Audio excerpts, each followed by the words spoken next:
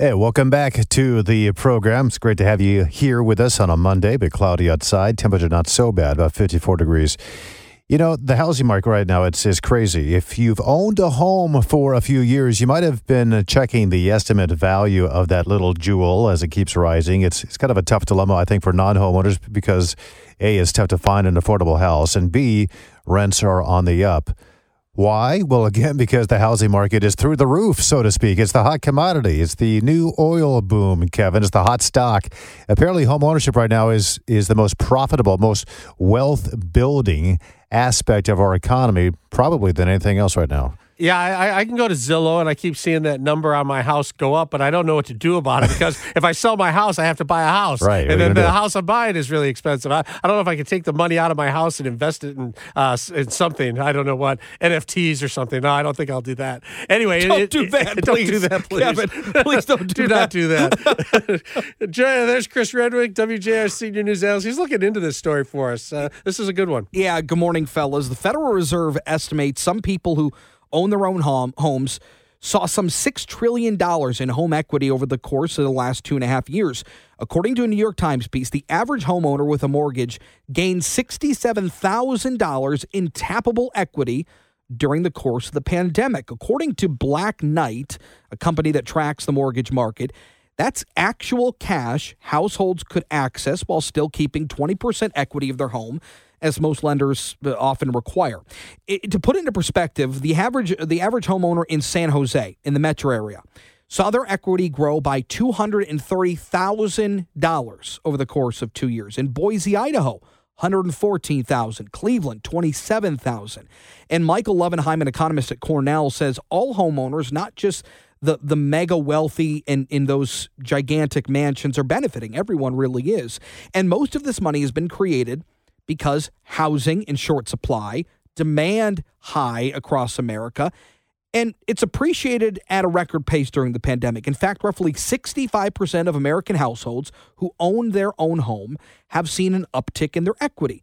The nationwide housing shortage, high demand from historically low mortgage rates that lenders were and to some extent are still offering, are giving people the opportunity to invest in property. And as a result, home values have been up virtually everywhere across the country. Experts say the difference between the housing market of the early 2000s and now certainly different. In the 2000s, the market was built on shoddy lending and overbuilding. Now, buyers are predicated to have a much better credit scores, and those levels need to be up. And conventional mortgages are now being issued. And experts say with rising interest rates, some of this could slow, but fellows, economists generally say that they don't expect prices to fall too drastically because there's still a huge demand for homes in this country.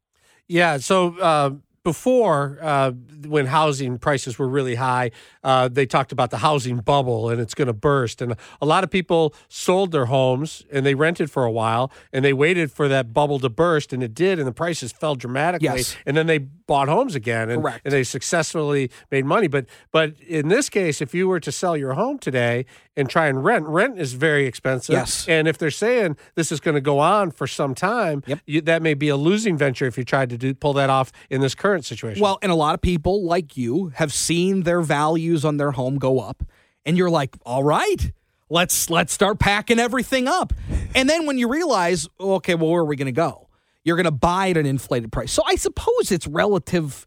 It's all relative, right? You buy, you sell high, you buy high. It can be relative. But it does put into perspective for a lot of people saying, well, maybe I need to wait just a little while longer because I could still get value out of my home while I live here.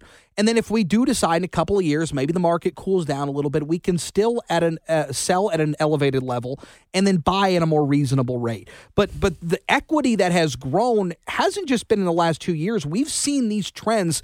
I took a look at some of the analysis that Black Knight provided, and ever really since 2012, the value on these homes have been climbing and climbing and climbing. And I don't think the trajectory changed too much over the course of the pandemic, but it really just continued to ascend. Well, I think in 2018 to 2020, those were considered strong years for values increasing. But between 2020 and 2022 right now, it's gone up like, double digits. Yes. So I've never seen this in my lifetime. And to your point earlier, and to Kevin's point, what do? So you used to have these markets. Let's say you're ready to, kids are out of the house. You're ready to maybe move to a warmer climate. Just what you want to do.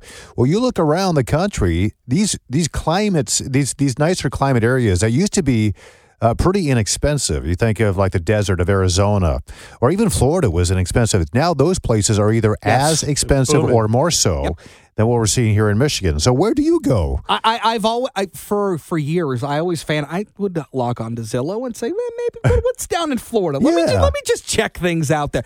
And man, you could get a lot of house for very little money back then. In all parts of Florida. It's not the case anymore. No, it's not. And we're seeing people migrate to different areas of the country for various reasons. But I think the folks that's going to impact the most. Look, I bought my house in 2017, towards the end of 2017. Even then, when we would go look at a house, by the time we'd leave, they'd have 3 offers. So this kind of feeding frenzy of a market has been going on for some time now, in our area at least. And so it doesn't seem like it's going to cool off anytime soon necessarily. Interest rates are rising, but they're still really good.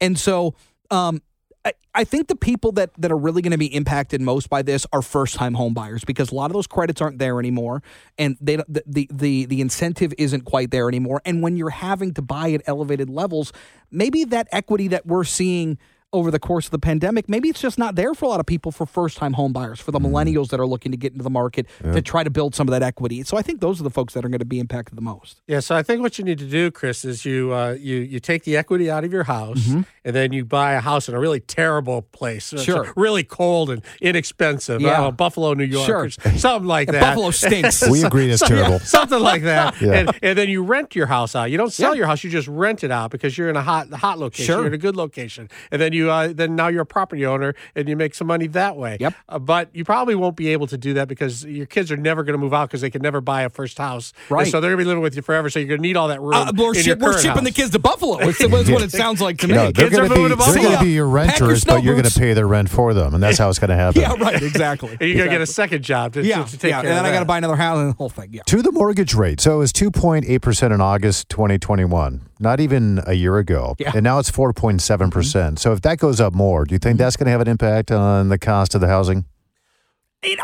Sure, of course, it'll have to, but people are still going to buy homes. Yeah. The rate that we bought our house at 5 years ago was well over what it was now, and then we refied and brought it way down. When I was in high school, my dad was paying 17% interest rates on the house. So the cost of a house when you were in high school was like, what, $2,000? These are historically low rates, man. It's a good time to borrow money, even right now. Yeah, I tell you, my parents bought a house for about $30,000 in 1971. It is now worth about $2.5 million. You can't buy a car for $30,000. It's incredible what it used to be like. Well, then again, to Kevin's point, the interest rates are sky high. Yep. Chris Renwick, senior news analyst. Thanks so much. Appreciate it, fellas. All right, your call is coming up next. Give us a call. Of course, you know the number here. It's 800-859-0957. Do we know the number? I think we all know it, right? 800-859-WJR.